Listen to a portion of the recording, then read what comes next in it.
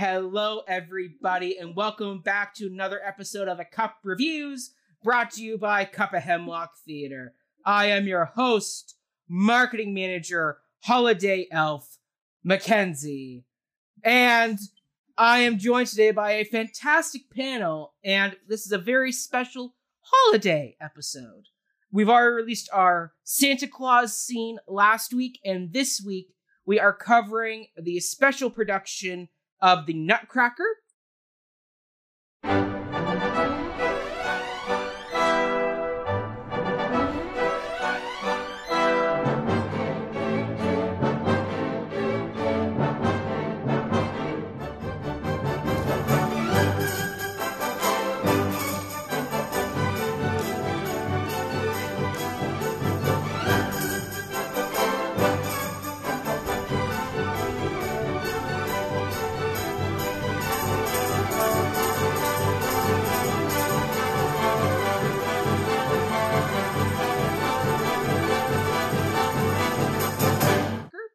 From 2017, and it was put on via Broadway HD by the Royal Ballet from good old jolly old England. So, yes, and the production stars Cats star Francesca Hayward as the titular lead role of Clara. So if you're a fan of the movie Cats, this is definitely a piece of work for you.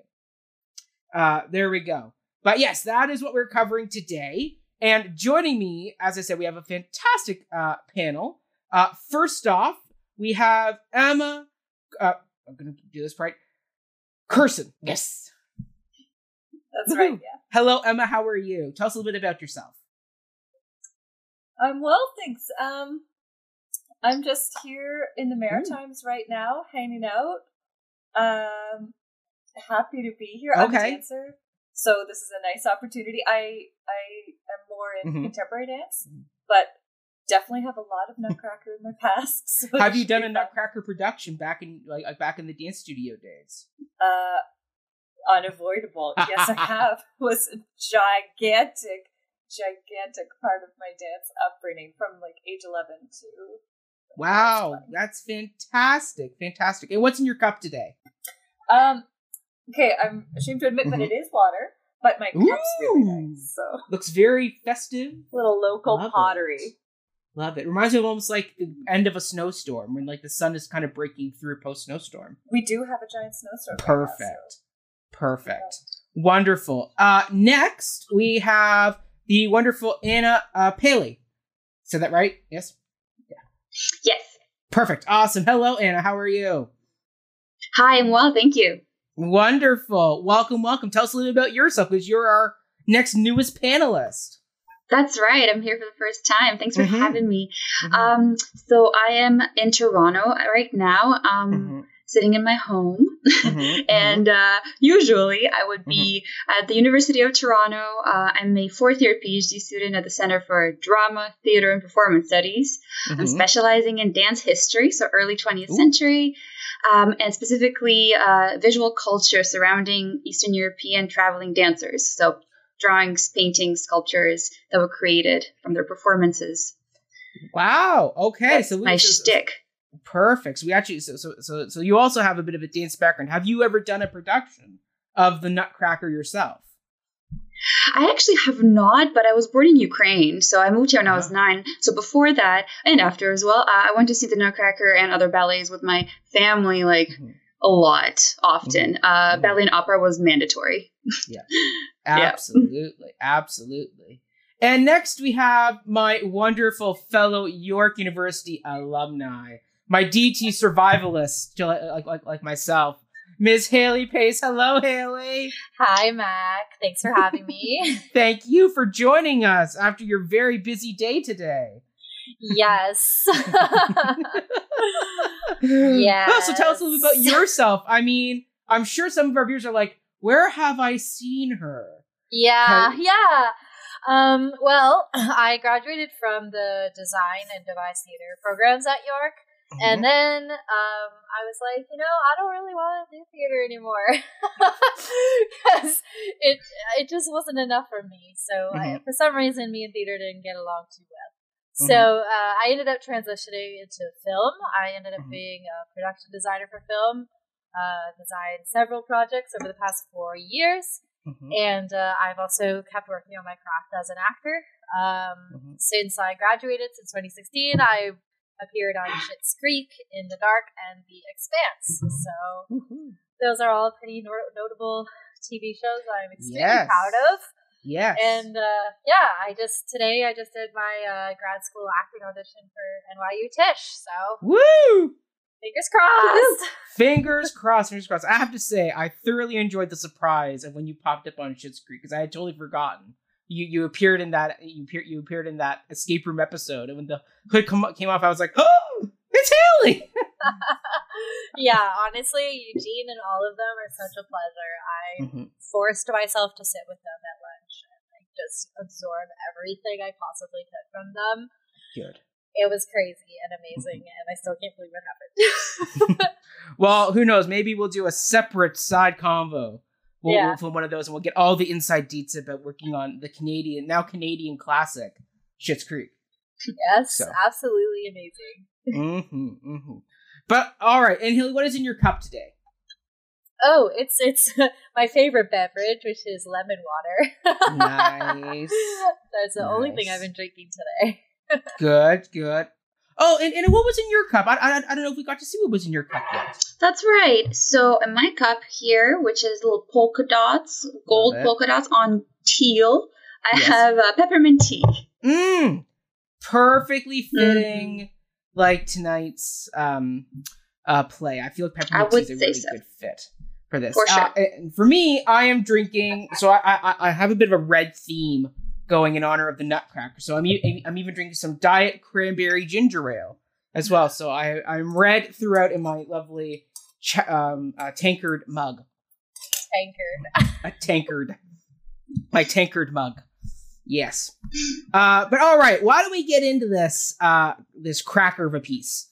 So, first off, we always start with the classic question of which character do we feel was best performed? And this is a big cast. So, Emma, seeing as you have performed in this ballet before, who do you feel best represented their character? I mean, in terms of being a performer, although I didn't know about the cat's detail, I would go with Clara. Yes, yeah, Francesca Hayward. I don't know if that warms. No, I mean, I'll say she was no. very good dancing in the Nutcracker. Not the best singer, and most certainly we can have a debate about the fact that she's a BIPOC performer and they made her into the bleach white cat. That's a whole other different conversation to be had. But she is fantastic, and from all the interviews I've watched with her, she seems like an absolutely lovely individual. So tell us a little bit more about why you thought Francesca Hayward was your standout of the night. Well, she brought me back to like what it felt like to be in the Nutcracker when everything is kind of like this magical, wonderful world, and it's this over the top. Like she was so lovely, it made me sick. Like it was just so pure, and so ballet. But she was doing it flawlessly, and there was only one moment where it just also melted my heart because it was like the little bit of real shining through that like performed ballet aesthetic that she just did beautifully. Was like the thing we all used to do on stage when we're coming this way and the audience is over there and we're like, so how are you doing? Like I caught, and they were zoomed in on her and she like mumbled something to the lady that she was approaching and I was like, oh, that's great, that's nice, I love that.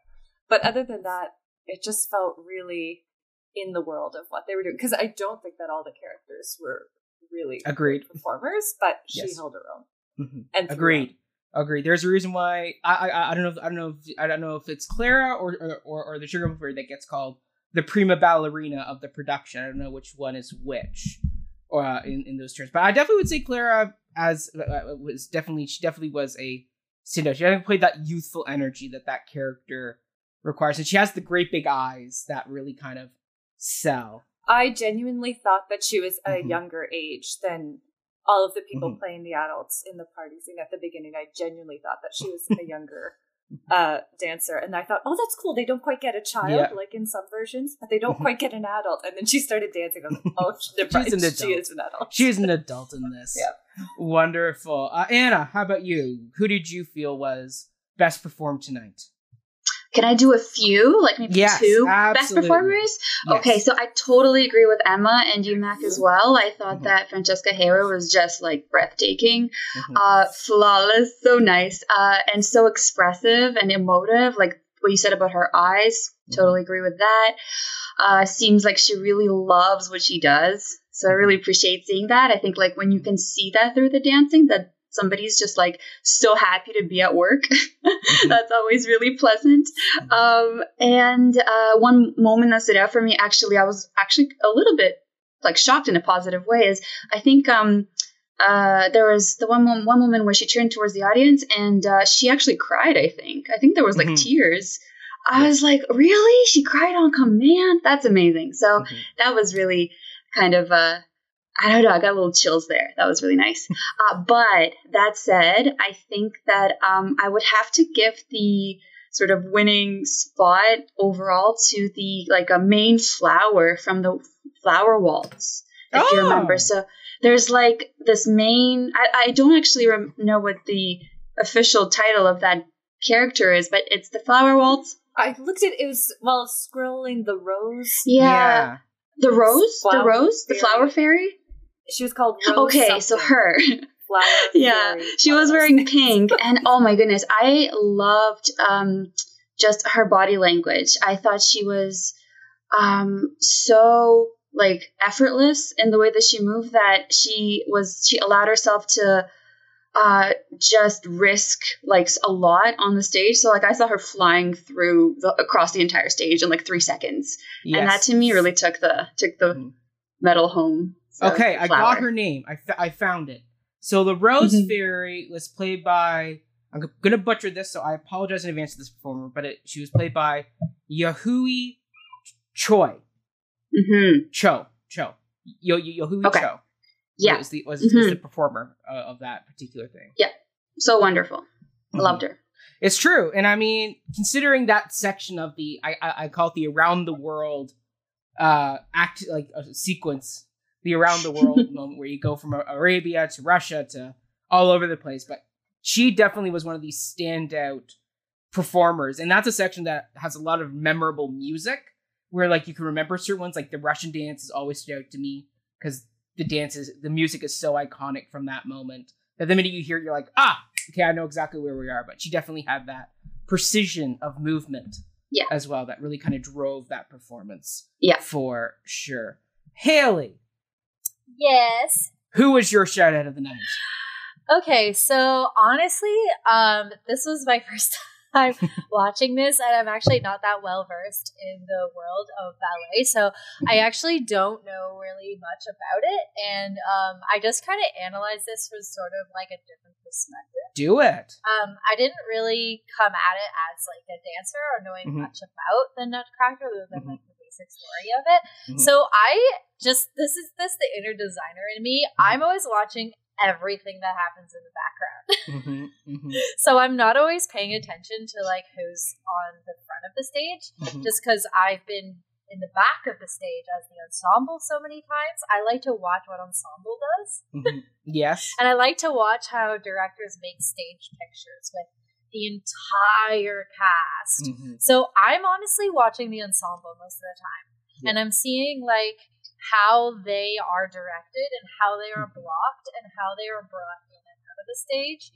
I always find that very, very fascinating because blocking in groups this large is so complicated. Yes. And those are like the things that I was just clocking. Like, oh, what is this person in the background whispering to this other person? Or like, what are they, are they actually having conversation? Are they just like mouthing like the theater trick words? Like cabbage. Yeah, or like vacuum or whatever. Like I'm just like wondering about all the people like who are BG.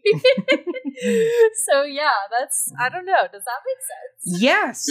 I mean, in the opening party sequence, there were some great character actors filling up the space. Like there was the old kind of balding butlery character that was always kind of hobbling around in the background. Yeah. Every time I saw him, I was like, what is he doing? Like, he's just wonderfully, like, being his little character in the background, or it's like the old grandmother in the wheelchair doing stuff. Like, there's so many great, this director, Peter Wright, I believe is who is the director of this. He did a fantastic job of building the rest of the world in those bigger scenes. Because you're right, anytime when you're dealing with a big ensemble, you can tell how good a director is, because not only do they pay attention to what's in the foreground with their leads, but also how well they manage the background. Because you can tell when, especially in, like, not to bash community theater, but a lot of times in community theater, you have the townsfolk all standing along the back, kind of all looking kind of like deer in headlights.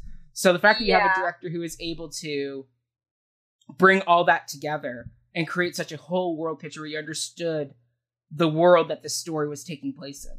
So definitely I get what you're coming from. It's pretty wild. Like, when, even when I'm looking back on it right now, it's like you can see that there are groups of people that are subdivided to have different direction. So, like, some people are told to talk to each other. Some people are told to pay attention to what's happening in the foreground, and all that is character building. All that is it contributes to the life of the story and makes it more real. So, I'm fascinated by that. Agreed. And my personal shout out for this goes out to Gary Afis, who played Herr Drosselmeyer. He's amazing. He was so fun. He was his cape.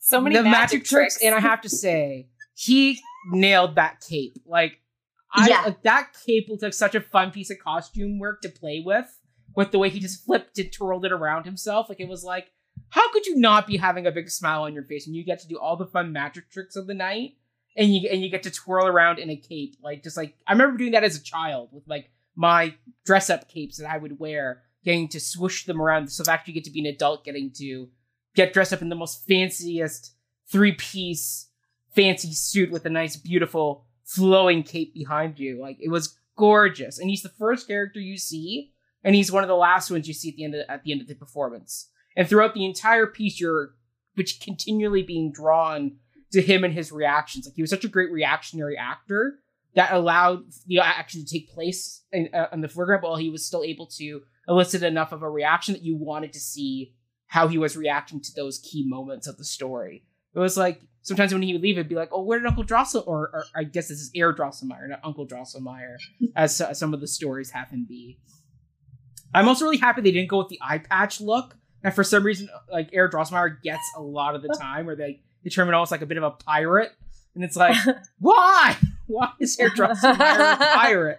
Thank God they didn't go with that this time. And they made him a nice dandy gentleman who gets to perform some really fun stage magic, which actually sometimes made me go, how are they doing it? Like there was some moments where I had to rewind just to, like, figure that out. So definitely Gary Afis as Drosselmeyer.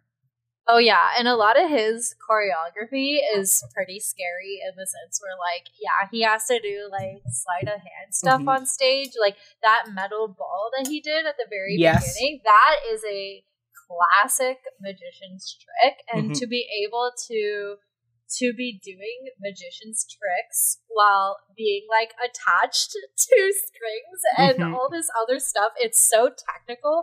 My technical brain is thinking, like, how many things could go wrong? Like, you have to be rehearsing that so much. It's so rigorous on top of just the motion and getting to the right places in the stage at the right time. Like, just from a technical perspective, it's absolutely gorgeous. Shout out to the little boy. I think he threw that too. I'm assuming it's attached to something because it, like, levitated over to this boy. But still, the fact that you catch this metal thing flying at your head and you're like an 8-year-old boy. Very impressive. Very, very impressive indeed. So well done to this entire cast. I mean, this was a very solid cast that earned that standing ovation at the end of the performance. For sure. Now we get into what was our favorite production or design element. And for this, Haley, as this is kind of where you went to school for, so you've probably had experience with these bigger sets. I think also, I remember correctly, you actually worked for the Canadian Ballet, didn't you? I did. For a hot second. So I did. So I assume you worked on a production of Nutcracker while you were there. No, it actually wasn't that extensive. Oh. It was more of like a collaboration I did with the students there at the National Ballet. Okay. Yeah, and I was in charge of designing costumes for them. So that was a brand new designing and building costumes for them. Yeah, so that was an endeavor that was very new as a costume designer because, putting, paint on spandex is like a very different thing than applying fabric paint to any other kind of material and still having the spandex behave properly while the dancers are dancing. So that was definitely the biggest challenge.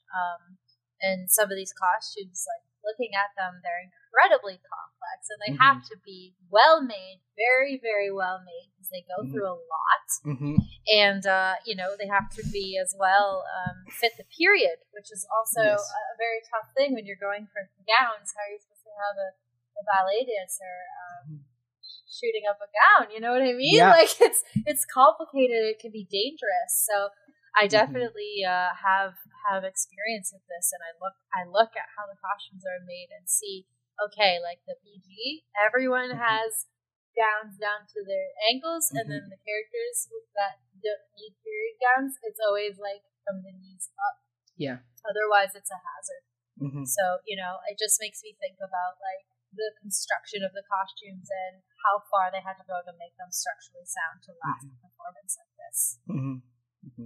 Yeah, the costumes are absolutely stunning. Absolutely, like especially once again the Drosselmeyer costume that he wore with all those layers and that beautiful embroidery work that was done on his jacket and his vest. It was like just once again, it's a feast for the eyes when you're because as we all know, the costumes get a little bit more of that character. Building into the work. Like even Clara's white nightgown that she wears says something about her and the ingenueness of her character. That she's in this beautiful white angelic outfit. Like that's definitely saying something about who she is. So the costumes definitely were a feast for the eyes in many ways. Yes. And you have to be strong, going back to that cape he's wearing. It looks like it's made out of velvet, and it's double-lined as well. So you have to be strong. You have to be fit to wear costumes like that. There were times in my career where I auditioned for roles where I would have to wear full prosthetics and a full armor of costume. And one of the questions that the director asked me was, are you physically fit to wear this for a 12-hour day? And I went, I don't think so. Like if I were to get cast in this role, that means I would have to go to the gym, legit, and work up endurance and work up physicality. So it's just another amen to the physicality of these actors. Yeah. For sure. Anna, what did you think? What was your favorite production or design element? I was actually going to bring in Drosselmeyer's cape here, and then you all beat me to it. So that was like, I was like on cue there. No, really, I agree with that element as well. I think that contributed to so much of the weaving together and like cohesion of the narrative as a production element. That I think it was like a through line for me. Like it kept me in the world. It created this metaphoric space of reality versus fantasy. Like I really understood how the figure of Drosselmeyer and specifically his costume and the way he maneuvered it contributed to the storyline. So that was lovely. And I'm just a big fan of velvet. I just love velvet. It just makes me so happy. So, and like embroidered velvet, like, yeah, I'm there. So that was a highlight for me. As far as other elements, I think actually one element I really enjoyed related to costume, of course, is hairstyles. I really appreciated some of the work that went into the things that were on people's heads, kind of imagining, not having ever had to perform ballet, but imagining how also sort of detail oriented it has to be to like stay in place and just be really technically like accurate, so that nothing no accidents happen or like no faux pas or whatever. I appreciated like the hats in the opening sequence on the like guests of the of the family's house. Yeah. Like that was comical. It incorporated a little bit of humor into this scenario. And then I really appreciated. This is actually kind of just my like former gymnast / little kid coming out, but I love the Sugar Plum Fairy, and I don't know what they called it in this production, but the Prince Coqueluche, I guess is his name in French, like her prince, I guess. Yes. They're like, they had so much sparkle on their heads. Like I really actually thought that was really fun. Really fantastical. The fantasy really shone through for me through the hairstyles.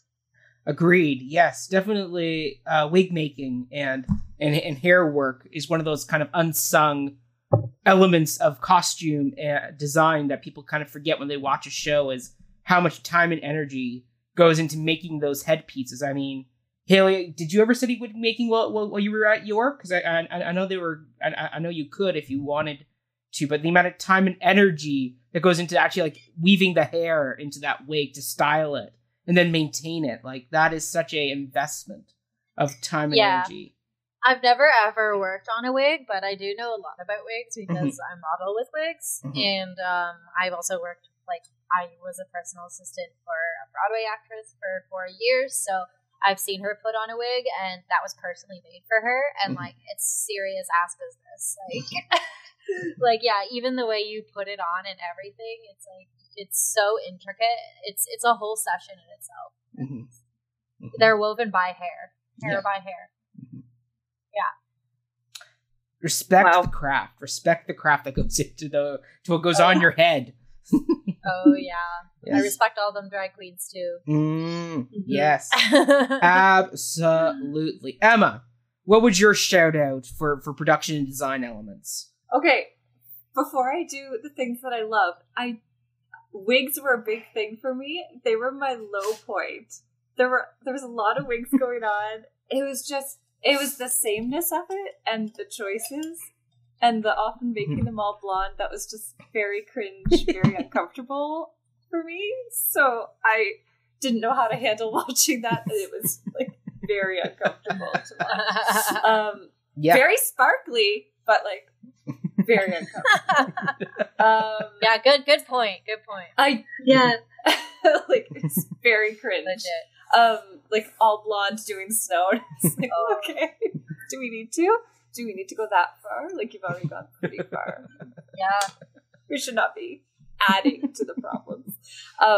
But then, I do have not a wig story, but just in the dance perspective. Like I was doing, it was a contemporary piece, more actually modern dance, and the choreographer does not like my hair. It's too thin. So in a bun, it was like this big. It was a little knob at the back of my head, and she was like, "This won't do." She was very old and had very strong opinions about the way my bun had to look in this solo piece. And so she's like, "Come on to my house, chickie." And then she like took me to her basement and pulled out of a plastic bag, like a thing of her ponytail this long from her actual hair. And she was like, "Okay, put that, add that." So I had no idea how to do this, and it matched my hair perfectly. It was so wild. As if someone else, like who was really good at hair, pinned it in for dear life. So I had this like giant Danish on the back of my head, belonging to like a dance legend. And I was like, if I can't contract now, I will never find it. Like if I can't do it with this legend's hair on my body, I'm never going to be able to call myself a dancer. But the thing that was so outrageous was like, it was at the back of my head, but doing like movements where I go into like a contraction and like lift my head up that would feel a certain way, and I've rehearsed it for so long. The smallest change in the weight in my head would kind of throw me backwards, and then I'd have to contract harder to like not fall over, which was good for my technique. But it just makes me think like anytime anyone, and like how much like rock solid shit is in these sparkly wigs that are like concrete. So what must that be doing to their center of gravity? Like you'd have to rehearse in a wig. No, anyway, huge respect to the dancers for being able to dance. That even the men who have to jump nonstop, like that's way, like you don't need that in your life. So I have a huge amount of respect for the dancers for dancing in those wigs. Like it would throw you off, and those women on those little toes, like that's something. My favorite production elements, I really liked whenever they would bring the set to be like really highlight how much space they have, or would really create intimacy. Like I really liked the beginning and the end, and like it really made it so satisfying. I didn't understand what was happening at the beginning. Was the moving picture behind Drosselmeyer? I was like, who is that? What is this video? What's happening? I don't understand this story. And then at the end, it was so fast, so sweet. But because they brought us back to that like intimate little room, after seeing this like really, I felt like cold, vast space of Act 2. Like I thought it just brought something really warm at the end there, and how like tiny and homely his little, I don't know, study workspace is. I don't know where we are, but I guess workspace. I was gonna say I always thought of it as like a toy shop, kind of like Geppetto's workshop.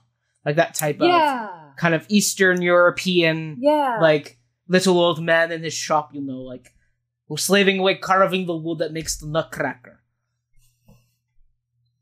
Yeah, I loved that. And then I loved moments where they would highlight the height, so when the snow starts to fall, or when, I think it was Act 2, which I did feel was quite cold, and like it just stays kind of in Act 2, but they really highlighted the top of the theater, I think, with some little details, and I really love that, because you're like really kind of blown away suddenly. Or when it starts to snow, you're like, it goes all the way up there, and everything just becomes so much more exciting. So yeah, I thought they played it well said. Nice. Well said. I'm going to piggyback off you, because mine ties into that, where I love the set.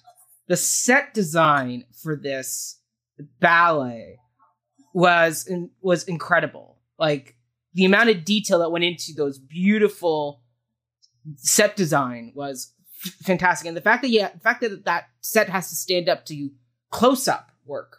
So it's one thing where, like, for example, at Stratford, when I remember watching Importance of Being Earnest that they revealed in a backstage tour that a lot of their set was made from plastic spoons, styrofoam cups, like repainted, reworked to create that beautiful Victorian era set. But from the audience, you would never know that that's what, like, those are the elements that were used to create that set.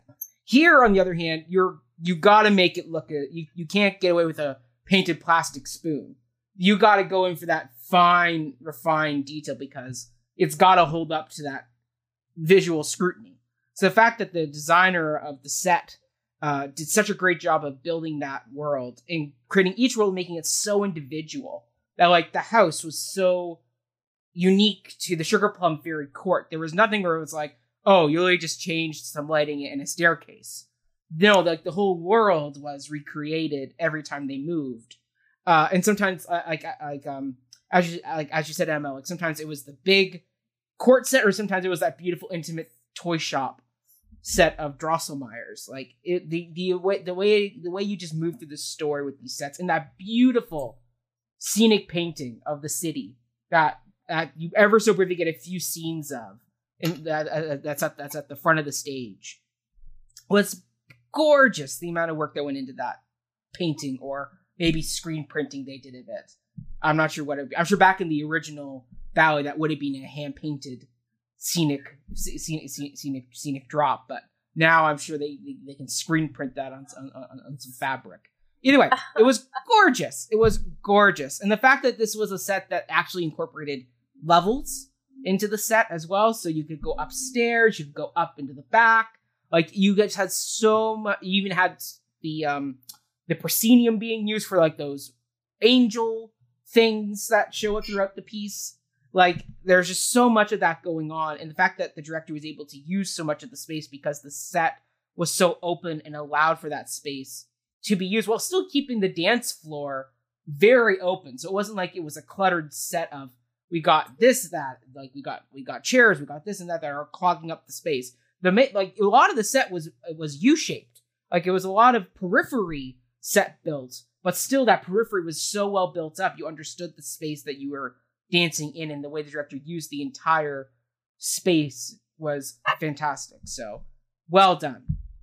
Well done. Yeah, this is about, like, borrowing what has worked for thousands of years with the Baroque era style of theater, where in the 19th century, you know, you had giant, massive, like, pulley systems in the back where people be man operating these sets that come in and out, into the scene and then shift on a different track and pull in another one. That's all what is happening here. And it's like, what worked. We're still doing it. It's just up a level. Like, I think it's the Sugar Plum courtyard. Is that the one? That's the one, the silver one? Yes. Okay. Like, that looks like a 3D printed set. Like, I don't know how you could get the amount of detail in the background of that set. It doesn't look painted on. It actually looks like it has textured. Correct me if I'm wrong, but it looks 3D printed because there's so much detail in it, even in like the shapes around it. I would not be surprised if Broadway went to that level. Like, we're at that level now. I agree. I mean, Stratford loves to say that I think they have 2 or 3 now 3D printers that they use to help build their sets. So now at that level, that absolutely, if the Royal Ballet can absolutely afford to invest in some 3D printers to help build up their set, that is definitely something that can be used now. But yeah, the detail work that went into that is it just gives you so much appreciation for the craftsmanship that goes into building this ballet. It's not just the beautiful dance or the classic music. There's all these other beautiful elements that make this a feast for the eyes to watch. Now, with any production, there is always an element that we feel lacked or maybe didn't quite hit its mark, even with the best of intentions. Because no production is perfect. There's always ways you can refine your work. So, Anna, you're going to kick us off for this. Well, what do you think was the weakest production element or performance or what was the weakest part to you of this piece? Okay. So actually, there were several moments that kind of threw me off. And I'll start with one to refer back to what Emma actually said. I totally catch the drift of what you're saying about the wigs, like all being very homogenous. And it's interesting because I actually conceptualized that not as a wig thing or a costume thing, whereas maybe I should have, but more of a color thing, like a color palette thing. And for me, throughout the entire production, I just actually didn't really enjoy the color palette. I thought that, and that includes like the fact that some of the costume elements were all sort of the same. So for me, just this is as a viewer, not as a professional in production elements. So please, Haley, bring it in, if you want to tell me that I'm missing something. But I had to do with costume and lighting, I think, interacting. And I think some of the lighting I noticed was quite yellow, quite warm yellows, and that reflected off of the set and the costumes, which were also kind of gold, silver, yellowish, beige. And there were certain sort of reasons why that threw me off. For example, because the flower waltz and the dance of the, I think, marzipan it was. And then also the Sugar Plum Fairy and the Prince, they all have very similar color palettes in their costumes, plus lighting, plus the set behind them. And so to me, it kind of created the sepia effect, almost if maybe that's kind of exaggerating it, but it did create kind of this beige look. And I just don't know that that's, I don't know that that really reflects the fairy tale fantasy aspect of the Nutcracker, or if it were to get included, I think it might have been good to keep it that way intentionally throughout the entire production, because then we have the very bright red jacket of the Nutcracker Prince. We have the blue ribbons in Clara's hair. We have these pops of color. Anyways, I think those sepia moments sort of fell flat for me, and this included also kind of the angels, actually, which the costumes were so exquisitely elaborate, but at the same time, the color scheme sort of, I think, fed into that sepia effect. And then lastly, I'll say that part of that aesthetic, I sort of interpreted as a little bit of an Elizabethan vibe. I don't know if I just read into that, but to me there seemed some characters, especially in the chorus, the group scenes, had this vibe of British sort of 16th, 17th century theater. And to me, that's potentially like just, the Royal Ballet kind of making it appropriate or accessible or I guess relatable to their demographic audience in London, England, maybe. I don't know. But again, if we want to stay sort of not faithful, but if we want to sort of create the full spectacle of the Nutcracker, I think that more color contrast might have been valuable. Yeah, I'll jump on that actually, because I totally agree with you. Like even just skipping through it, like what I want to do is like get frames from each of like the movie like every second and put it all together and see what it looks like. Because even like the blues are kind of, they're not saturated. They're very dull. Like where there was an opportunity to pop with the colors. Yeah, I totally agree. I don't think that they went the full extra mile. And I think that there was a reason for that. They were trying to capture some kind of distant past, of this thing. I think they were trying to go for something with that because it's so obvious that they made those choices. I'm just trying to get into the designer's head as to why that was the direction they wanted to go to, because even the reds are not true red. They're not like a velvety red or like a crimson red. They're like kind of more on the orangey side, which is kind of odd. But yeah, I agree. There is nothing that really, really sticks out. And I think what makes good design is when you amplify the story with the design elements. Like your design is supposed to tell the story better, right? And so when I feel like you said, the lore of the Nutcracker being completely lost in the color palette, like it just kind of makes me more sad to watch this what's supposed to be a wonderful spectacle. I just find that it is a little bit too tough. I wish that they took a little bit more risks with color, so that maybe at the beginning we were all sepia toned, and then there was one scene that really hit us. Then I would go, okay, like with the color, we get it. Like this is important, right? But nothing really sticks out to me as super duper important, and it all looks the same. Yeah, I wish they'd been intentional with it. Yeah, exactly. Like really a clear separation between reality and fantasy, if that's how they wanted to go. Or just stick to one way, like stick to either lots of color or kind of this minimalistic approach. Yeah, but not all of the above. Yeah, totally. Agreed. Emma, where are you standing? What was your weakest production or design or performance element of this ballet? I mean, I'm on board that it was very cold in the color palette. I completely felt that too, especially Act 2. If I can go beyond just like production design and talk about like the dance. So for me, it was actually the lack of musicality within the choreography itself was really just like hitting me the whole time. So like the music is some of the most like I mean, it's iconic. We all know it. We all know where these like big moments are. Every single note is kind of amazing, and like how many people around the world have their own Nutcrackers that they had to dance still in their bodies. Like it's a nightmare. Let me tell you, having done it your whole life, you're still like you can't go to, well, when we used to go to shopping centers and things like that, and you hear it in stores. It's like it haunts you for life. But I was really amazed at how like what a miss that was. I felt there were so many beautiful moments, and then I thought, I really actually asked, is my audio off? Is it like not in sync with the video?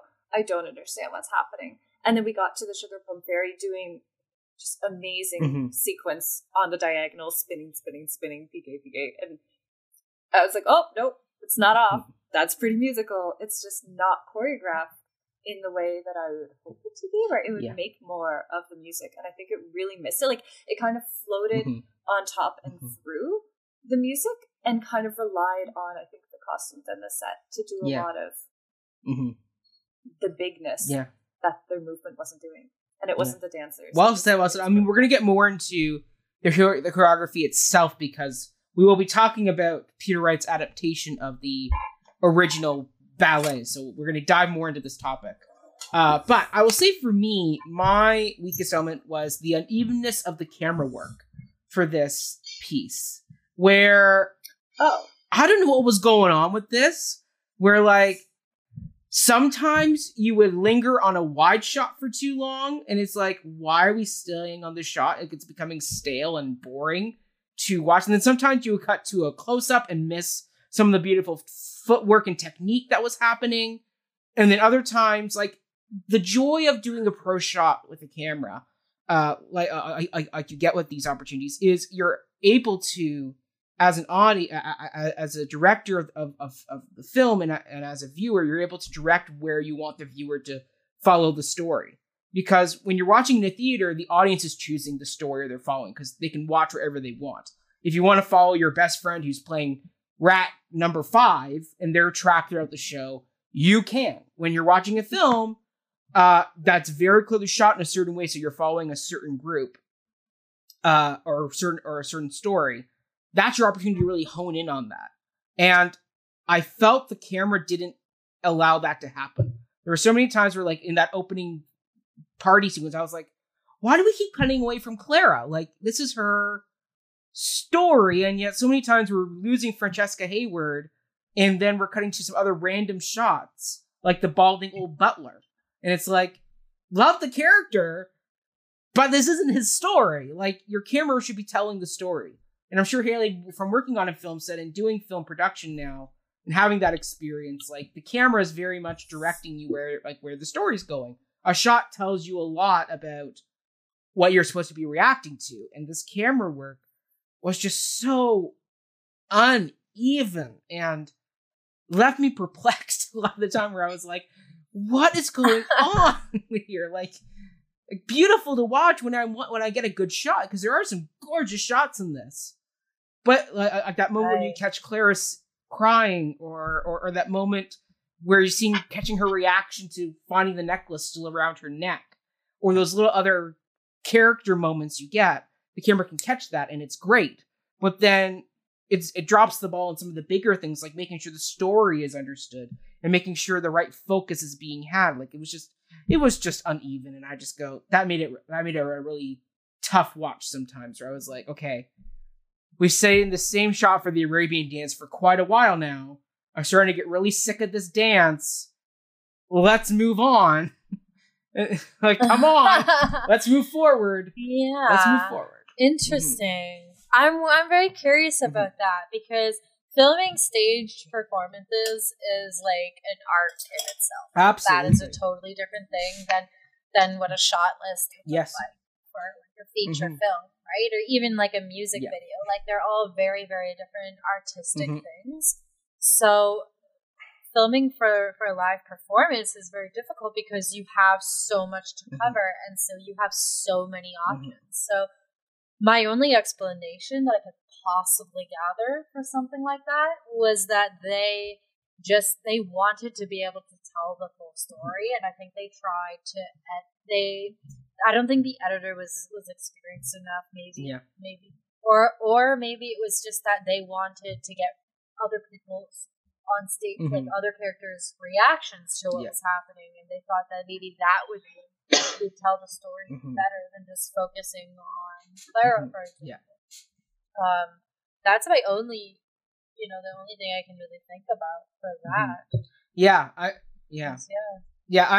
I mean, I totally get that entirely, and I mean, I don't want to say that I've been spoiled now, having watched so many of these pro shots, like Stratford's pro shots that they do are sometimes absolutely stunning. Same thing with some of these other pro shots, where, like, we've had some really terrific pro shot moments where it's like, oh wow, like, this is really a solid a bit of film work, and this one just didn't quite hit the mark. So beautiful production, just sometimes the camera didn't quite get it all the way I would have liked it to. So yeah, I'm wondering if there's also like contractual reasons behind that. Potentially, like I feel like it's also it's like a technical thing that, like, some kind of like exposure clause that they have to fulfill. Like, it's because it is odd, I think there could be, you know, like, yeah, that's the only other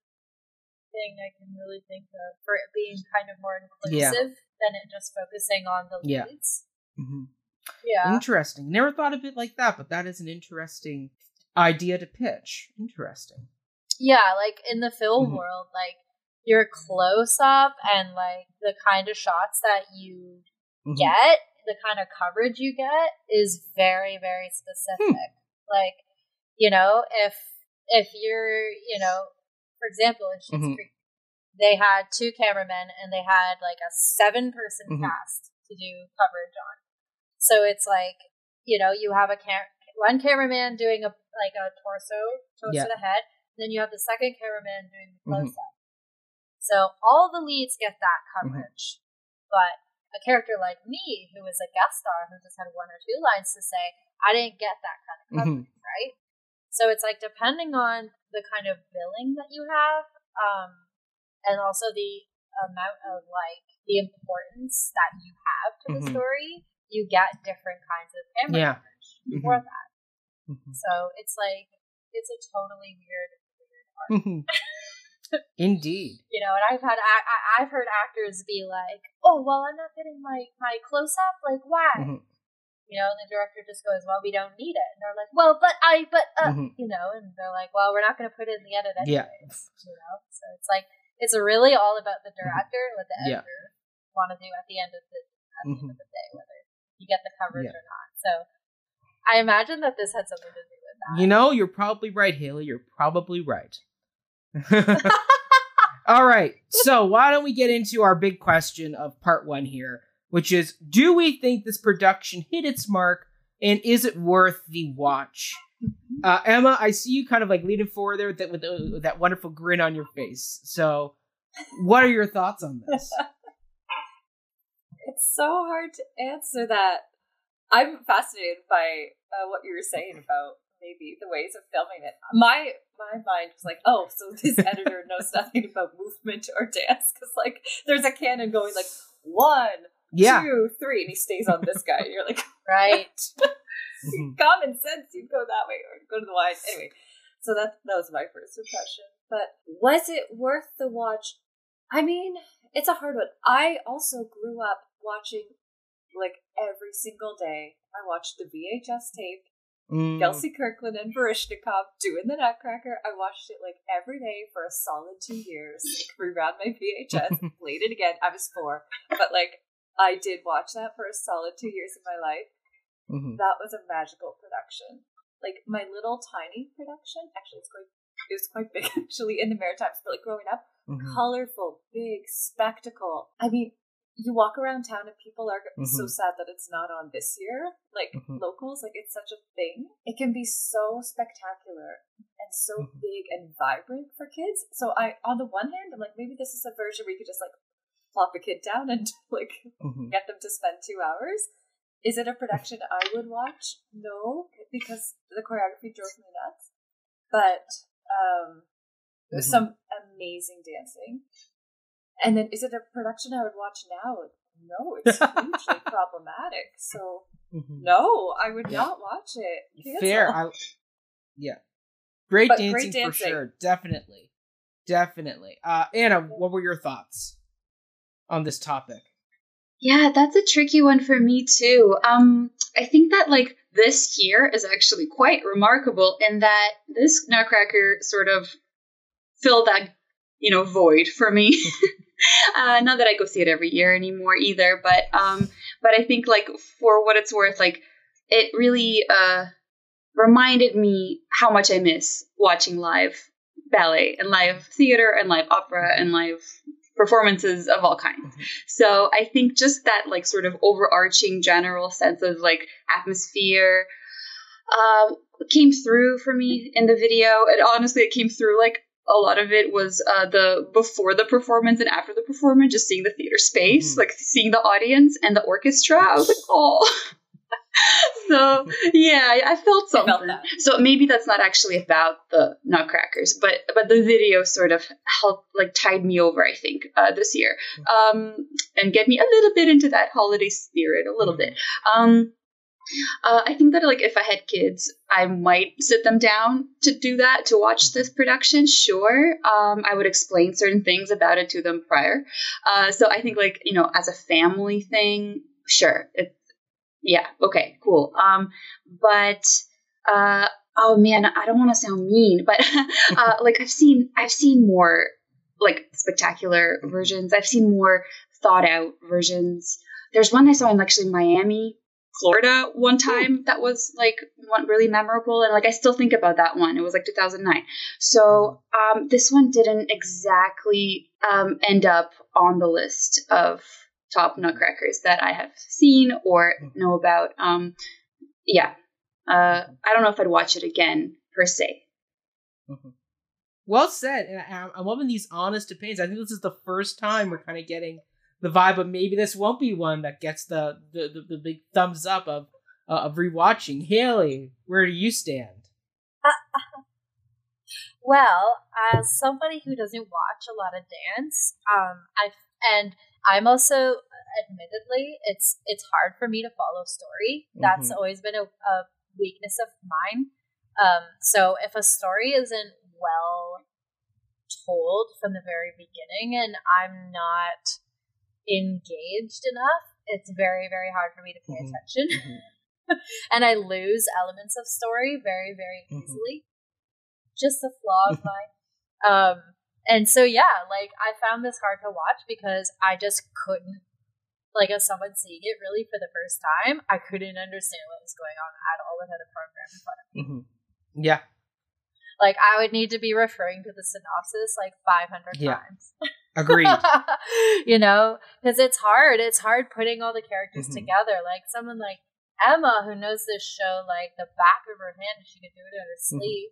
You know, would she's able to make comparisons between this character being performed differently in this year, blah blah blah, and making your own relationship to it. I don't have that, so it's I find it, I'm kind of lost most of the time. Can I chime in? Because like I was lost. Really? Also, so just like little background on my production, we had no men, so they had to ship in a prince. So we had one male character and like all women, because it was like the 90s and the Maritimes. I won't get into it, but it was like there were no men doing ballet. Right. It was a different time. So anyway, that was my childhood experience. We had to like completely change the story to account for that. So then I'm watching this version. I'm like, who's that? What? There's so many men. Who are all these characters? What happened to her really charming age-appropriate love interest from the party scene? Like he was. I was sad about that, like, because I thought that was really sweet. I was like, who's this lovely gentleman who never shows up again? And then then she has a Nutcracker, and then there's a prince, and then like for the sugar plum, but she's not the rose fairy. So who are these people? Where'd they come from? What's the story? I thought there were too many characters. They weren't needed. Yeah, that makes it hard to make the story feel like it emotionally impacts you, right? Like when you can't even figure out who's who, and there's so many characters and they don't have a backstory. Yeah. And then Clara goes away for a while, and she's like the heart of it, and then she's gone for like the majority of Act 2, and we're watching just really nice, like good ballet dancing from the Sugar Plum Fairy, and then you're like, oh yeah, Clara, okay, she has a necklace, it's good, and then it's like 2 seconds with the Nutcracker at the end. So, like, tell the story in 10 seconds, because we really got carried away with the dancing. We got carried away with that around the world sequence. That. Oh yeah, that goes for a while. Yeah. Can I just like chime in super quick and just say that I think so? There are like various interpretations of like Nutcracker, like psychoanalyzing the characters and such. I won't go into that at all. We don't want that at this point. But there's these theories or like people say, I guess, like people write about how Clara is actually supposed to become the Sugar Plum Fairy. Like that's her. But I just want to sort of also concur that I don't think that's made extremely clear in this production. And I think that's why it's so easy to get lost. If you're an adult, and especially if you're a kid watching it as well, like you'll get your attention span will just like be finished, right? Because of casting, I think there are certain productions where Clara in the first act is a little girl, and then in the second act we have the same ballerina performing a more grown-up version of Clara in her little white angelic dress, and then changing into the Sugar Plum Fairy for that solo, and the pas de deux, like the duet, so that you know it's the same person. Like she's imagining herself transforming. Anyways, just thought I'd throw that out there because that's also not something that was included in this production. That makes more sense. I mean, you just describing that plot point, I'm like, that actually made the story a lot stronger than what it was. I mean, for me, I go on the yes kind of rewatch train where I'm like, production design wise, gorgeous. If you want to watch it for just production design, go for it. By all means. Great sets, great costumes. The dancing, as we said, was beautiful, even if they weren't given the best choreography to work with. Now, that being said, having also come from limited ballet experience, having done a few classes growing up and then going to see a few in my lifetime, watching a ballet at home is really kind of like being in a Zoom meeting where you really got to strain your focus, where you can very easily become distracted with any other piece of technology or something else going on because you're like, oh, well, they're not talking, so I can just kind of let my eye wander somewhere else. And the minute your eye wanders, you're like, oh, crap, I just missed something that could be vitally important to storytelling, but I wouldn't know because it wasn't spoken. It was physically told. So you have to really focus your attention. And with the way the story was told, where once again, like the Arabian dancing is going on for such a long time, where it's like, you get bored and then you get distracted and it's like tough. Like I would say watching this ballet in a theater probably is a much better experience than watching it on film. So I would definitely say the Nutcracker Ballet is worth watching. This particular production, if you can't get your hand on any other version or if your community is not doing a production, I mean, Broadway HD for the price you pay each month, $7 per month for Broadway HD, you get a lot of great material like this. You can put this on one night. It's only it's under 2 hours in length. So it's not like it's a 3-hour extravaganza where you got to sit and lumber through. Like it's a very doable time. So, I mean, overall, would I go back and watch this again? No, but mind you, my favorite Tchaikovsky ballet has always been Sleeping Beauty. So this already was kind of a bit of a deficit of the game where it's like, do I go back and watch the Nutcracker a lot? Not particularly, but is this a production that was so awful I'll never watch it again? Not fully. There's enough there that maybe I would consider going back if I had to. I would much rather go watch a live production versus a recorded overall. But yes, there we go. Yes, it's a very mixed bag of a production that I think this is the first time we're really kind of all not fully sold on it. I'm actually really happy about this. This is kind of the first time you've gone to do this after so many episodes. So, yay us. Okay. So now we're going to segue from talking about the production to now talking about the ballet itself and the piece as a whole. So the first question we have is, this production features the combined choreography of Peter Wright and the traditional staging by Lev Ivanov. I think that's proper Russian, the way you say his name. So did Wright's adaptation of Ivanov's original choreography create clear and concise storytelling, or did the two balletic styles and techniques not properly mix? Anna, I'll let you start this one because you are familiar with the story, having been born in the UK and growing up in this. I'm sure where this story was told to you. Was this a piece that kind of worked for you on the mixing of the two technique fronts, or was this kind of like, I relied on my own knowledge to get myself through? Right. Actually, so I think overall, like I followed, but I think it takes a really particular kind of knowledge of a vocabulary to follow, and so I only was able to do so because of like having actually learned about this kind of vocabulary in academic settings. So had I not had that, or were I a child, I guess, or a younger person, I don't know if that would have been the case. And I mean, the Nutcracker isn't necessarily for just someone like me, I guess, right? It's supposed to be for families. It's supposed to be for many people. Supposed to be. Is it? That's the debate for sure. But yeah, so I think the choreographies, I think the way that they were integrated together, the like 1892 version and I think it was like 1916 or something. Around then, choreography. I don't think there was anything like outstanding or like sort of extraordinarily like risky or radical. Like I just think that it was quite straightforward. Like there were these moments of like physical language, for example, when the Nutcracker like describes what had happened to him and Clara, where he falls on the ground. He's kind of acting out or pantomiming his war with the King of Mice. Like all of that is just like sort of conventional balletic language, I guess. So it didn't stand out to me, and also it wasn't avant-garde or experimental either. Yeah, so I don't know. I guess I just don't have that much to say about it. I think it just it was safe. Like it stuck to what I've seen other Nutcrackers do, quite traditional. I should mention though, now that I'm really thinking about it, my thoughts are kind of rolling. That so coffee, tea, and chocolate, right? Got to talk about those because those just like are.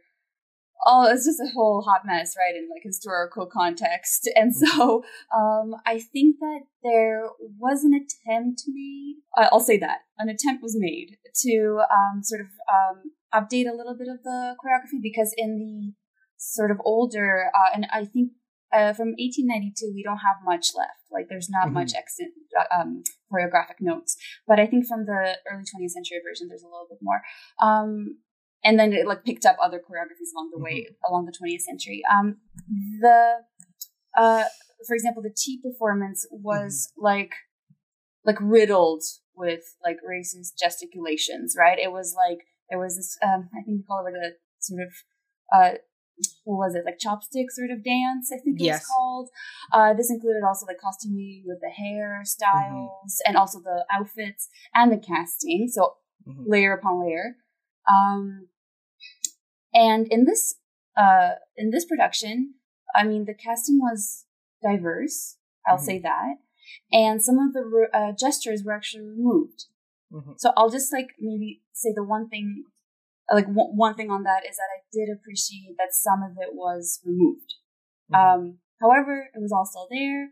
Sort of the music was there, right? That's really hard to do away with. And so I think even though they changed the choreography up a bit, the general sentiment of stereotyping was still present. However, like in conclusion, an attempt was made. So yeah, you can please like let me know what you thought about that part as well. I'd love to hear about it.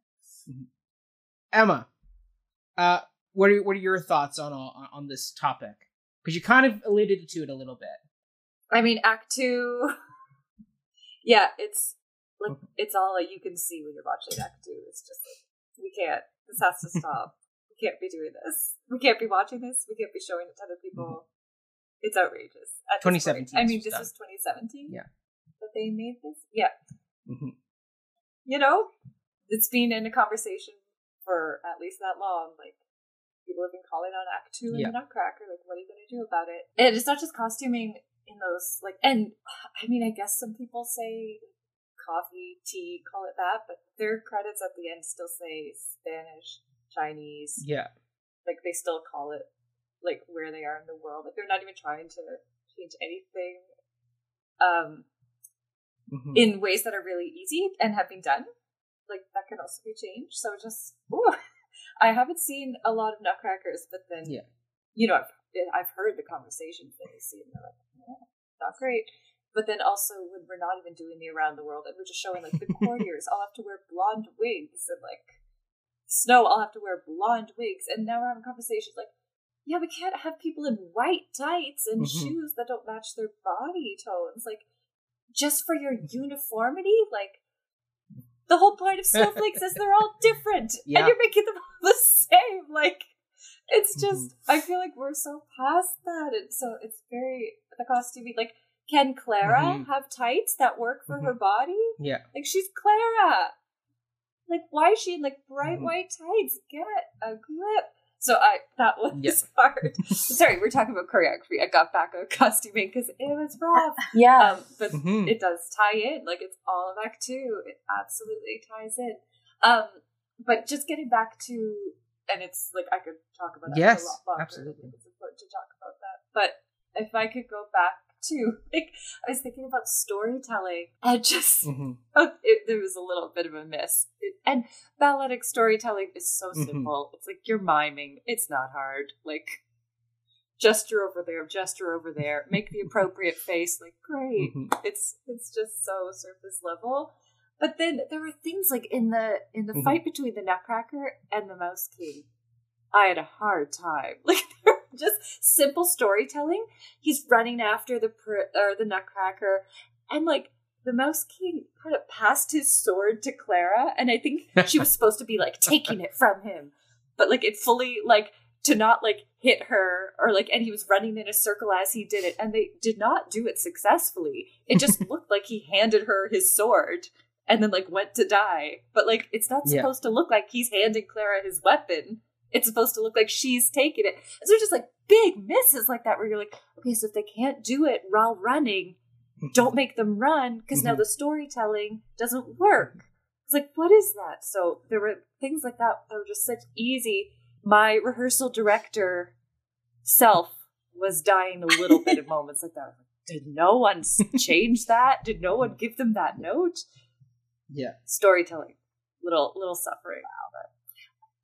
But I did really love when we got to, despite storytelling being nowhere, I did really enjoy when we got to the Sugar Plum Fairy and that whole pas de deux at the end. And I just want to do a little shout out because I don't think I gave enough credit to her dancing. Like when they did their pas de deux, then she has her solo. After they finished, she had just done all those piqués and those turns on the diagonal and the fouette diagonal, which just unbelievable. I think when they were bowing after that, I think that was the only real smile I saw the whole time. Like, it was so genuine. When she finished, she looked so relieved and so happy. And I was like, well earned. You earned that diagonal. You didn't fall over. I would also be smiling. So I thought that was a little tiny shout out to that. The choreography in her, like, technical dancing was amazing. Love it. Yes. No, keep going. Yeah. One more thing. I'm so sorry. Can I add one more? Oh my god. Because it was in that pas de deux, like, it got really exciting and I got so happy for her because it started very timid in the two of them in the pas de deux. What was bothering me in this plays back to the musicality. That's what it's one of the most incredible pieces of music. That pas de deux. It's so moving and it moves. And all you want to do is see movement. Like, we've built up to this the whole time.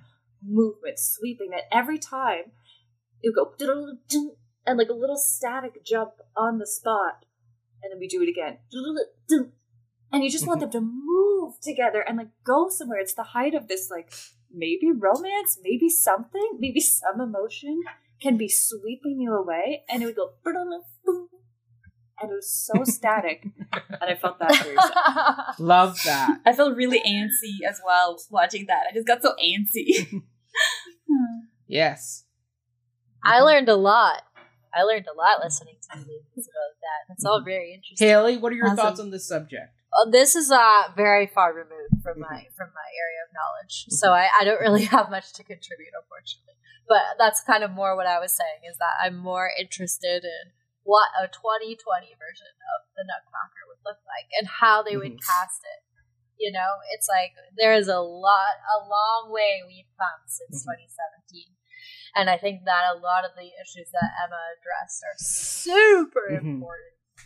And we would be very conscious of those things now. Can I just say, I hope that because everyone's having to stop, everyone's putting their stuff online, even though calls were for, we should not be doing this ever again. We're causing harm. Knock it off. So I wish that all of these places weren't putting their stuff online this year, but they are.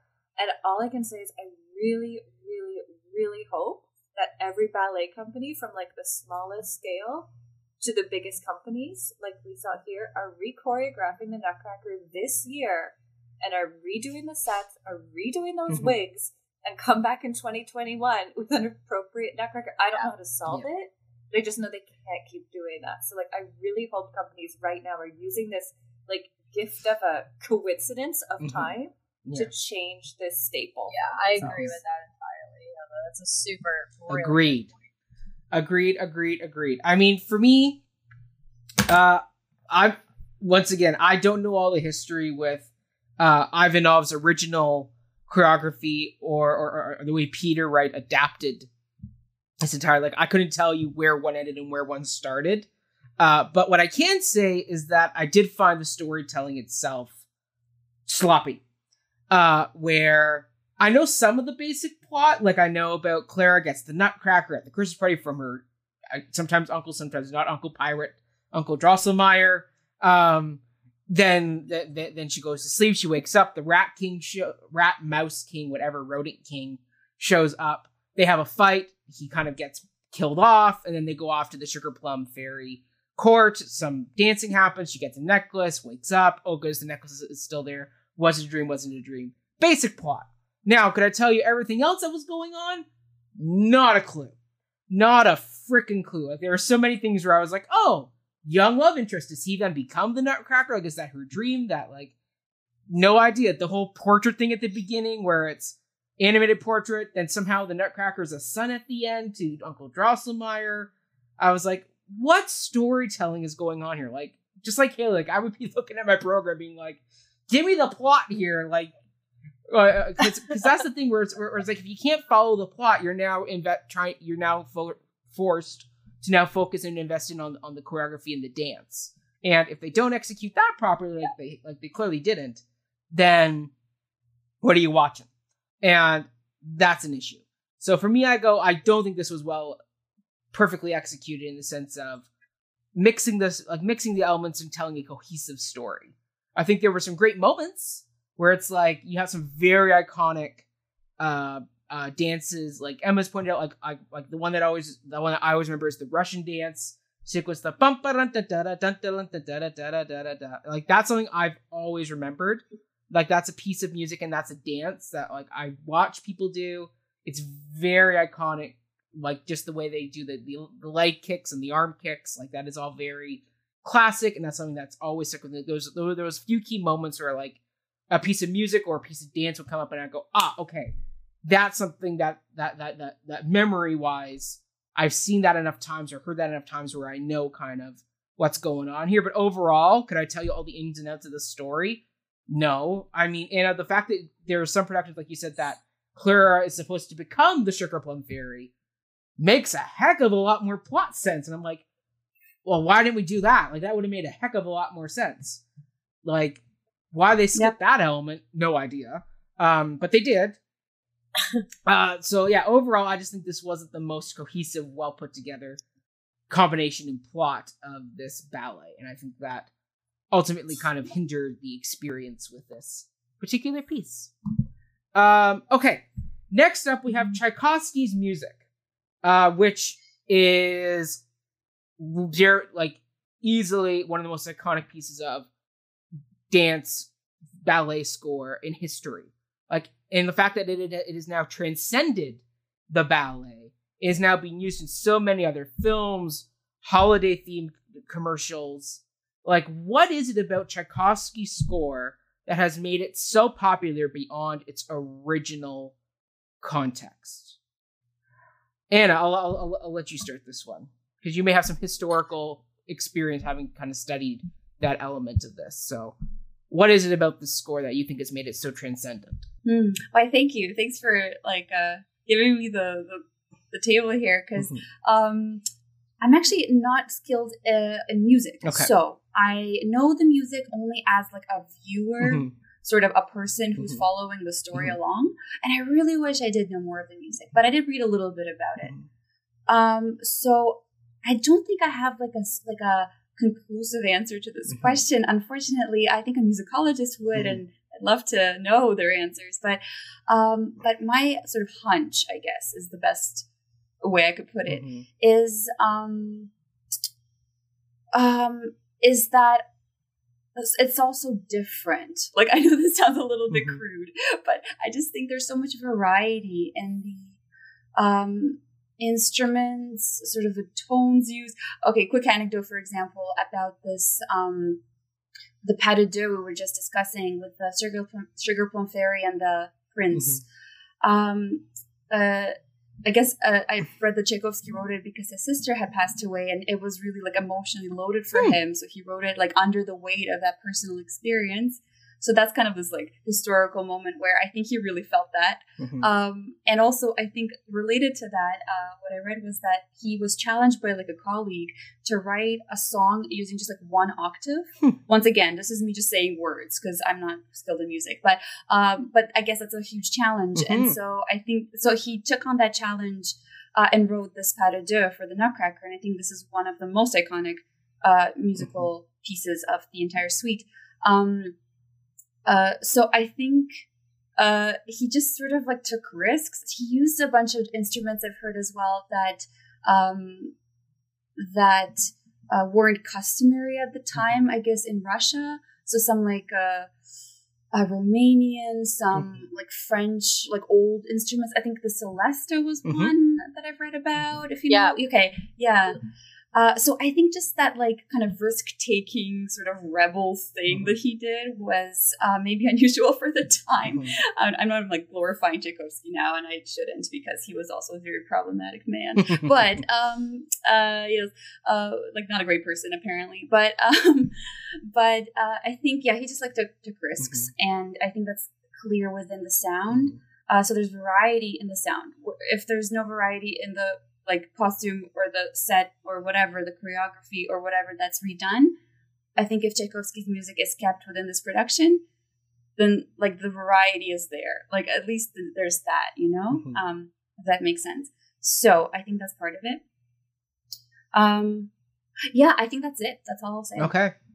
Okay. Emma, what are your thoughts? Why has this score been so transcendent and gone beyond the ballet and it's been used so often in other materials?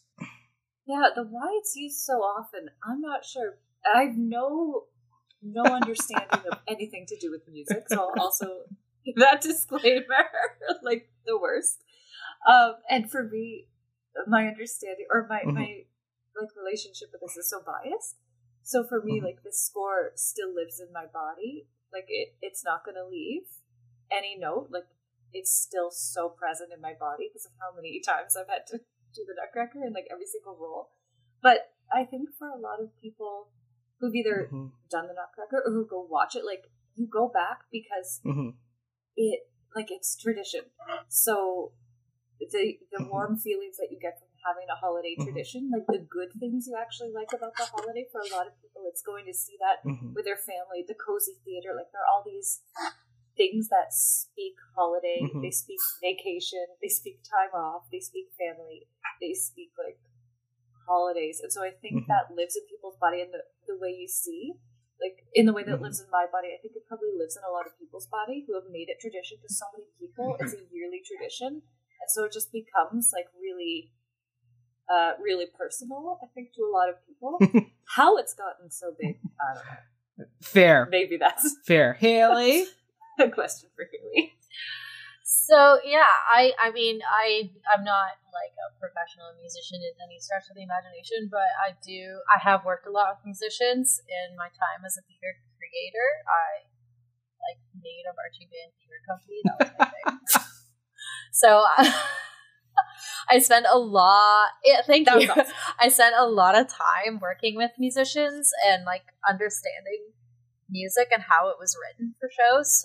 And you know, I just kind of just did a little bit of research on what happened and how this became so iconic. And honestly, it just kind of seemed like a fluke.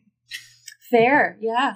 Like the reason why it was so popular at the time was because finally something was being made that wasn't religious. It was actually about candy. It was about toys. It was about this little girl. It was about kind of what Emma said, like the holiday spirit, and people were so excited to see something different at the time that I think that's why it gained popularity. But the score itself, it wasn't actually intended to be a ballet, and the manuscript for the music was lost for 50 years, and it was refound by complete chance by a conductor who decided to put it on. And now that manuscript is in a museum in Moscow. So it's like, I think that, it's kind of more the what happens when something is lost and then found, and the novelty of that, which sticks. Not to say that the music itself wasn't daring or ambitious in some way for what it was at the time. Like Anna was saying, the Celeste was an instrument that was invented kind of at the right time. It was the sound that that the composer was trying to get at the time that wasn't invented yet. He just kept racking his brain. How do I get this sound? How do I get this sound? And coincidentally, the right instrument was invented. So it's like these things happen by a series of coincidences that aren't planned. And that's how genius is made. You don't plan to make, like Tchaikovsky wasn't sitting there being like, I'm going to make a hit manuscript for a score that's gonna last forever. Like, no, like we think the same way about hits, like, The Sound of Music. Like, no one knew they were making a show that was that's true. Long. So I think that's part of it. It's part of the Big Bang Theory of art.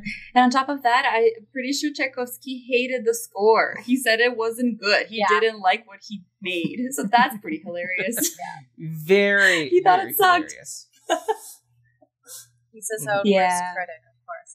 Like all of us. That's right. It's haunting him. Of course he's going to think it's bad. It's his. I mean, for me, why I think this has kind of transcended the original context is mainly, once again, the orchestration. It has that now synonymous holiday sound with the klezmers and the bells and the strings. Like, it has that the minute you hear it, you think Christmas holiday. And that's kind of being a thing that we've kind of created for ourselves by popularizing the score that we've kind of fed into this ever kind of going circle of, we hear it, ergo it becomes holiday, and we feed that down generations. So it's become this never-ending cycle of feeding into the legend and the myth and the music. The other thing that kind of goes with it is a lot of the melodic lines are very short. Like they're very much 30-second, 1 minute melodic lines that you can easily pluck out of the entire ballet score and slice that into a Coca-Cola commercial, and it totally works. And I think because of that universality of that music, where you can easily pluck it out, it fits the time of year, and you can easily kind of remake it into another feature, is really kind of what makes that bit of music transcendent, is that you can easily pull that. It's kind of like when with like the Ode of Joy, another very famous piece of music by Beethoven, where that music is now being used so many other places. Like you had the milk commercial back in the 90s that used that music. Drink milk, love life, fresh and cold. Make more of your energy. Drink milk, love life. Do all you do. Living with vitality. Drink milk, love life. Drink milk, love life. Drink milk, love life. Drink milk. Drink milk, love life. Drink milk, love life. Drink milk, love life. Drink milk. The drink milk, love life, drink milk, love life, drink milk, love life, drink milk. Like that was another very iconic melody that you can easily pull out of that bigger piece of music, splice it in somewhere else, like a milk commercial, and it totally works. And you hear it, and it becomes part of the human vocabulary of a moment. And also just the fact that there's no copyright to it. It's a piece of music you don't have to pay copyright for. So when you're looking for something to fill that holiday music fill, you need to play something. It's like, oh, well, we don't have to pay him, so we'll use that. I mean, to be honest, we used an adaptation of the Sugar Plum Fairy music for our opening of our Santa Claus scene we just released last week. Like that was a piece of music we used. And so it's one of those things of like, it fits, it can easily be extracted, you can easily splice a small snippet of a bigger score out of it. So I think that's kind of where that comes from on that front. I mean, the score itself, even if Tchaikovsky doesn't like it, it's become just as iconic as Sleeping Beauty. Like the amount of ways now because of Disney that we now can hum the Sleeping Beauty score.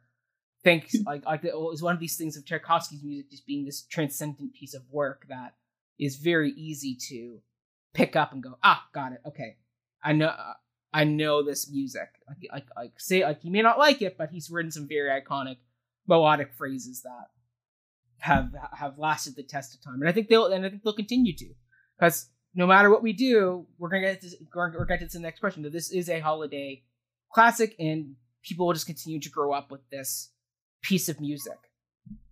So we're yeah. Also, it's interesting that you reference the drink milk ad, because that's actually just clever marketing strategies.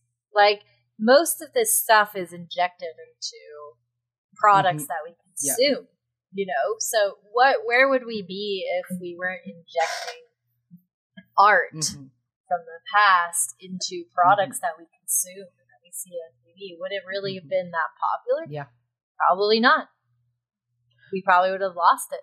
It would have been lost for another 50 years like it was in the beginning, before they had TVs, before they had advertising, before they had people who study marketing and studying trends and studying like how to get people's attention and do something brand new. It's a whole art in itself. I mean, think about it. Like, there's not many pieces by Bach that get used in a commercial. Like, Vivaldi's Four Seasons score gets used a lot of times on weather channels because it fits that theme.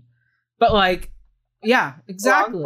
But like, it's very selective about what pieces of music have, particularly classical music, has survived the test of time, and that's mainly because some marketing associates liked that piece of music and found a way to bring it back, and us as humans, we picked up on that subconscious theme that goes through, and it kind of sticks with us.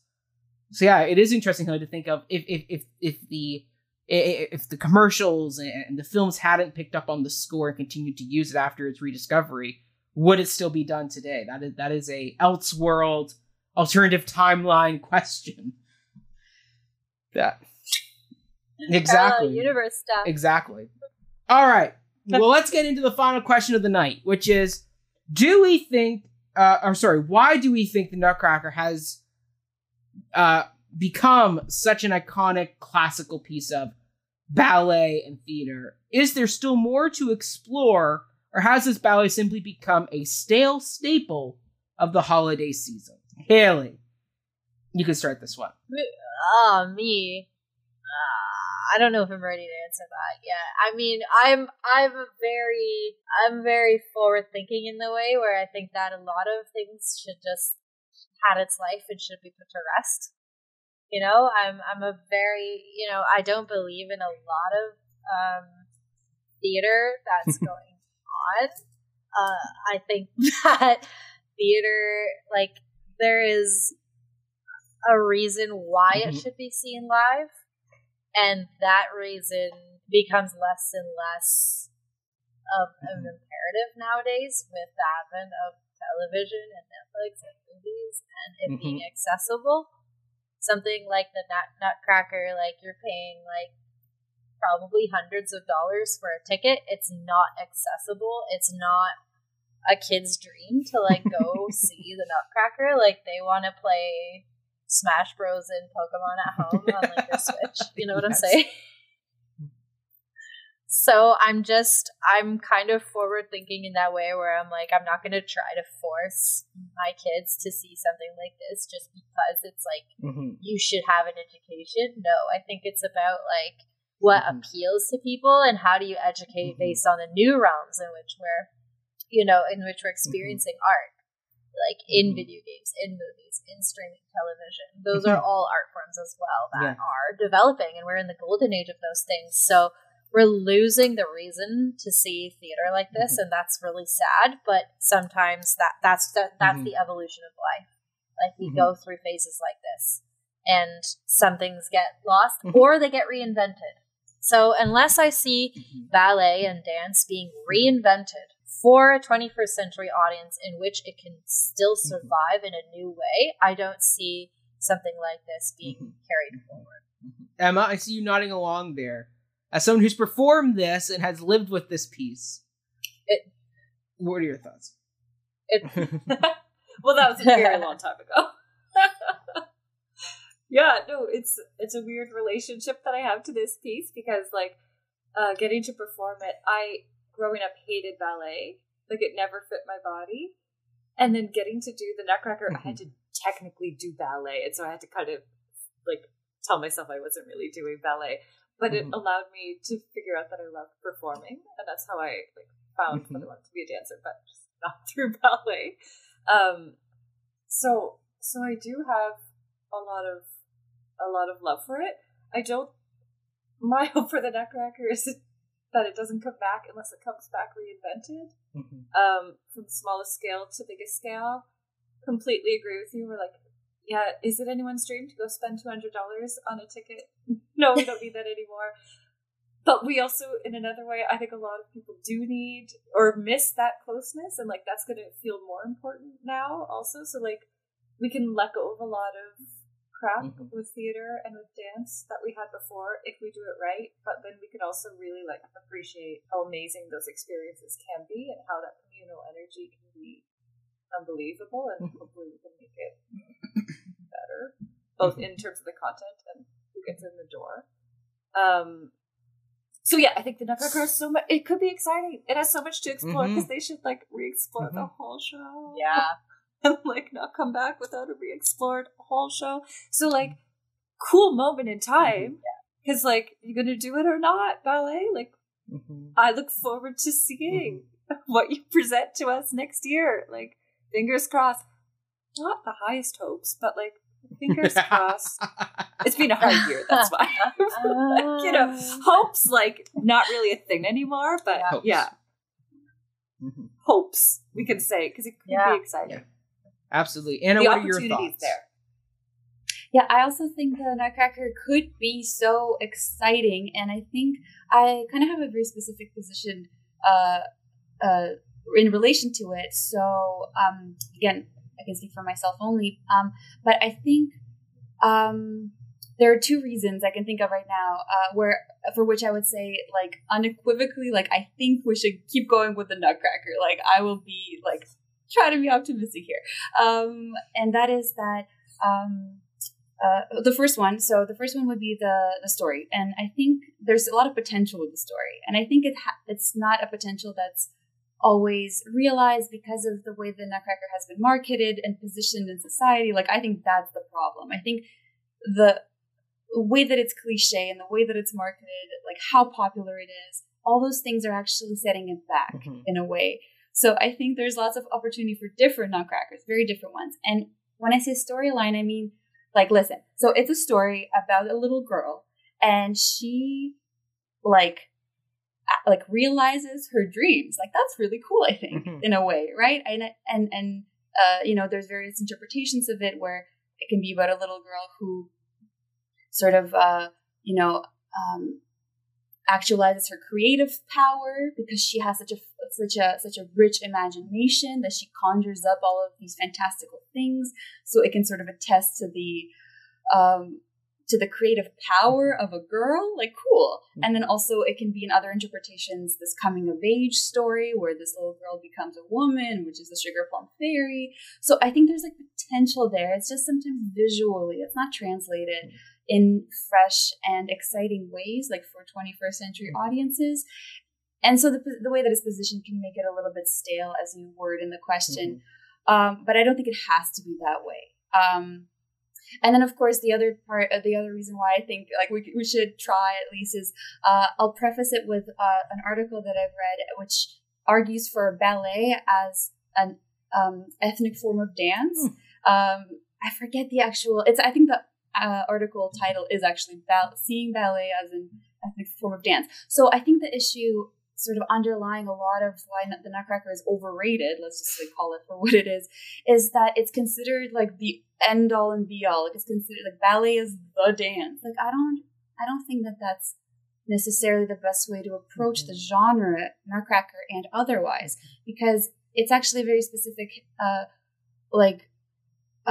sort of cultural dance in a way, you know, like it belongs to a specific culture. And so that brings me to my second reason, is that I feel like it's part of my heritage. And so like just the fact that my grandmother, my great grandmother, my mother, and then me grew up on it, is quite special. And it has a lot of like specific cultural, it's almost like a time capsule, like a historical capsule, right? So I think there is a place for historical capsules as in theater, and it just needs to be positioned that way. Like we need to acknowledge that it's a product of its time and place, of its circumstances and its context, and that the intentions of the people back then might not align with our intentions for it now. But sort of to just say that, I think it's not said enough. So people assume that Nutcracker producers are trying to sort of create, or are sort of trying to set back like aesthetic progress in dance or something like that. I think that's an assumption that's often made, and for very fair reasons. But again, I don't think it has to be that way. So for those two reasons, let's keep going. Let's try to reinvent it, as Haley and Emma said. Let's just take risks with it a little more. So that's my stance. Yeah. Absolutely. So I'm going to echo a lot of the points that have been said. So I'll wrap this up as quickly as I can. So to answer the first part, why has this become such the classic that it is? To be honest, the market's very thin. Like there's not a lot of material that is dance holiday specific. Like there's very little material in that arsenal of work that a dance studio, like a local dance studio or something that could run that is directly specific to the holidays. The Nutcracker story in itself, set around Christmas time, it fits that time of year. So it's one of those things where like, because it's such a niche market of what other things you're going to put on at this time of year that's going to get everybody into a dance recital besides like just doing regular dances. Like there's something special about that because it's in such a niche group. Like the only other thing I could think of that is as iconic as the Nutcracker is the Holiday Rockettes in New York, that their holiday show they do every year. That's the only other big dance holiday spectacular thing I could think of that is almost up at that same level as a Nutcracker. So I think because it's, yes. Both have to do with money. Exactly.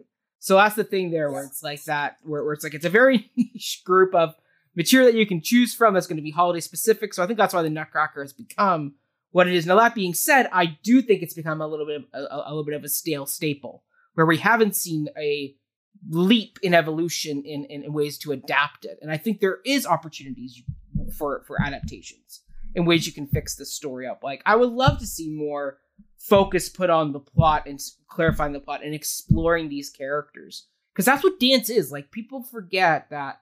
I mean, there's the mantra in theater that when you can't speak anymore, you sing. And when you can't sing, you dance to express your emotions and the story that's being told. And when you can do that with this piece, when you're exploring the internal struggles of a character like Clara, who is growing up and is having these experiences, you can get into a lot of great bit of dance. Like I'm sure all of us have seen movement pieces that have really explored something through physicality that is really special and can tell a really unique story. So I think there's something in that you can really get into. And even with like the Rat King, like there's so much more movement stuff you can do than just giving somebody a big fake rat head to wear on stage. Like there's so much more. I mean, I hate to bring up Cats again, but that's something that Cats as a musical did really well, was that the physicality that went into that stage work of having these actors in leotards becoming cats and then putting on a big shoe and becoming a dog and doing all these other things. Like that's what made that piece of work so spectacular, was that physicality and that exploration you could do. Now, that being said, Cats doesn't give a lot of dramaturgical exploration. It's a movement piece. Yes. Can I say a fun story? I know the woman Really? who taught cat school at Cats. Awesome. Yeah, I did a residency At with school. her. She's like, yeah, I taught cat school. I taught them how to be like a cat. I hate cats. Let's just talk about the fact that it was called cat school. Yeah, she's like, they asked me if I would teach cat school, and I said, I I'm remember dead. doing the workshop with one of the original Toronto Cats performers back in my dance day, where we did like an 8-hour workshop day of learning the opening number. And it's physically exhausting to do that type of dance, I have to say. The amount of physical attention to detail with the way your hands are and the way your legs move. Like, people don't fully appreciate the amount of work those dancers put into that physicality. But that all being said, like, this, we did. It was a good tangent. we got That off being topic. said, though, it was going to happen at some point. It's bound to happen. Sometimes it's Fiddler on the Roof, sometimes it's Cats. It's a thing. But all that being said, like, ballet is a beautiful technique, and it's the roots of dance. It's like learning Shakespeare. To understand your craft, you got to know the roots, and it's part of that thing. So learning ballet is key, but I think there's a lot you can do. Like, contemporary dance has definitely you can see the tie back to ballet. There is definitely a linear line you can see in the history of movement there. So I think But nowadays we are trying to push Perfect. away against Yeah. that mentality in all the schools, centering ballet as like Mhm. because contemporary comes from modern, Yeah. which came like out of elements of ballet, but also created their entire other techniques that actually Mhm. don't need ballet anymore. And so it's really becoming a nicer conversation to have, that all these schools that center ballet as the fundamental thing that we all have to train in is now Good. being That's questioned. exactly it. What is Yeah. this like colonial nonsense that we've been taught? Because like we actually don't. yes, exactly. But it is, and it's that- a that's beautiful exactly technique it. of its own. Like, you don't have to be Yeah. so rigid in like doing perfect ballet for the Nutcracker. I would love, like, I'm not sure how much I would enjoy it, but I would love somebody to try doing like a hip hop Nutcracker. Why not? Shake it up. I was reminded of, I think it was in the 90s. I don't know if any of you have seen, sorry to just go off topic really quickly. I think it was Mark Morris did something called the Hard Nut. I was a kid when I saw it, and I remember being like, whoa, this is weird, but I think I like it. What's happening? And it scared me a little for my age, but it was trying to do something Yes. else with the Nutcracker, and like, we need more of that. And that was Yeah. like one thing that I saw way back then. Mhm. And I was like, where has been this I think it's like pushing a it jazz since? Nutcracker, right? Like in this, based in like 60s attire and with some drag. Oh, that's I think. cool. Yeah, he's jazz, modern. It was, yeah. Mhm. But then, like, where was that continuation? Yeah. I'm sure that's I out wanted there that somewhere. to I'm snowball. sure that's out there. We just need to find it, and we need to elevate it. Yes, Oh yeah. exactly. So yeah, I Yeah, do think yeah. there is something in this material that you definitely can excavate and pick apart. I don't think this is as stale of a staple as it's become. I think it's become that because we've become complacent in what it is, and it's become this cash cow of a machine. But I do think there is something in there, and I hope that when we get back into the live theater world again, we will see some more updated and new stagings of the Nutcracker. Fingers crossed. Fingers crossed. So Mm-hmm. there we go. Amen. Oh my goodness, we made it through, everybody. Yay! We've gone on the Nutcracker dream, and now we've come back Cool. out again at the end of it. There we go. Well done. Yeah, how long has it been? What year is it? Is it 2021 yet? Almost. We're only a few weeks away. Please, Yep. someone get me there. Oh. Yeah. All right. So before we head out, though, why don't we all give our social plugs, so in case people do want to engage us in a bigger conversation, or if they just want to reach out to you, you're happy to give whatever social media plug you want. I mean, if your Facebook account is private and you don't want random strangers messaging you on Facebook, you don't have to offer that. If there's just a Twitter account you want people to follow, what be it? So, Anna, you can start. Where can people find and follow you if you would like that? Sure. Thank you for offering that opportunity. I'm actually only on Instagram. I have Facebook, but I don't really go on it. So my Instagram, if anybody wants to follow, it's public. It's more of a personal page, but I post some artwork, like some paintings that I do, and some movement stuff, like rehearsal of acrobatic dance sometimes. And that is at Rocco Compost. So ROCOCOMPOST.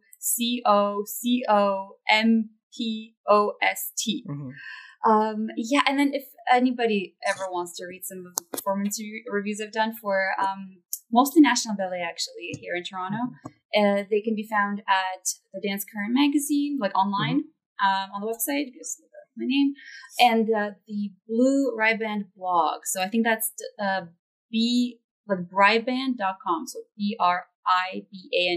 Awesome. That's pretty much it. Fantastic. Emma, where can people find you? So same thing. I kind of keep my Facebook to my own life, but then Instagram at EKSK, or you can just go to my website emmacurson.ca. Curson is spelled like person, just wonderful. Haley, where can people follow you in all your escapades besides watching you on things like Schitt's Creek? So you can find me on my Instagram at Hela, HAEL, and then 5 A's at the end, Hela. Or you can visit my IMDb page, Haley Pace, IMDb, HAYLEY, or my website, haleypace.com. Fantastic. You can follow me at all social media platforms at Mackenzie Horner. Just look for the ginger-haired profile picture. Very easy to find. You can follow my podcast, Before the Downbeat, at Before the Downbeat on all social media networks. As of today, Wednesday, we have actually just released our review of the new Netflix film, The Prom. So you can hear all about what we thought of all the performances. Do we like James Corden? Did we not? Find out. Tune in.